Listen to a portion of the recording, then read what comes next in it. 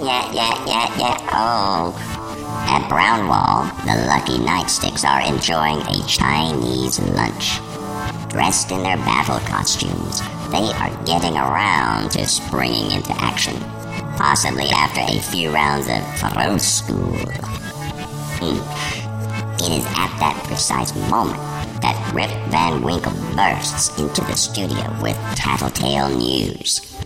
He begins to spill the proverbial beans when he collapses dead. Again, his betrayal was foreseen by the Christmas witch, and the ultimate in small murder was conjured. The assassin dwarf.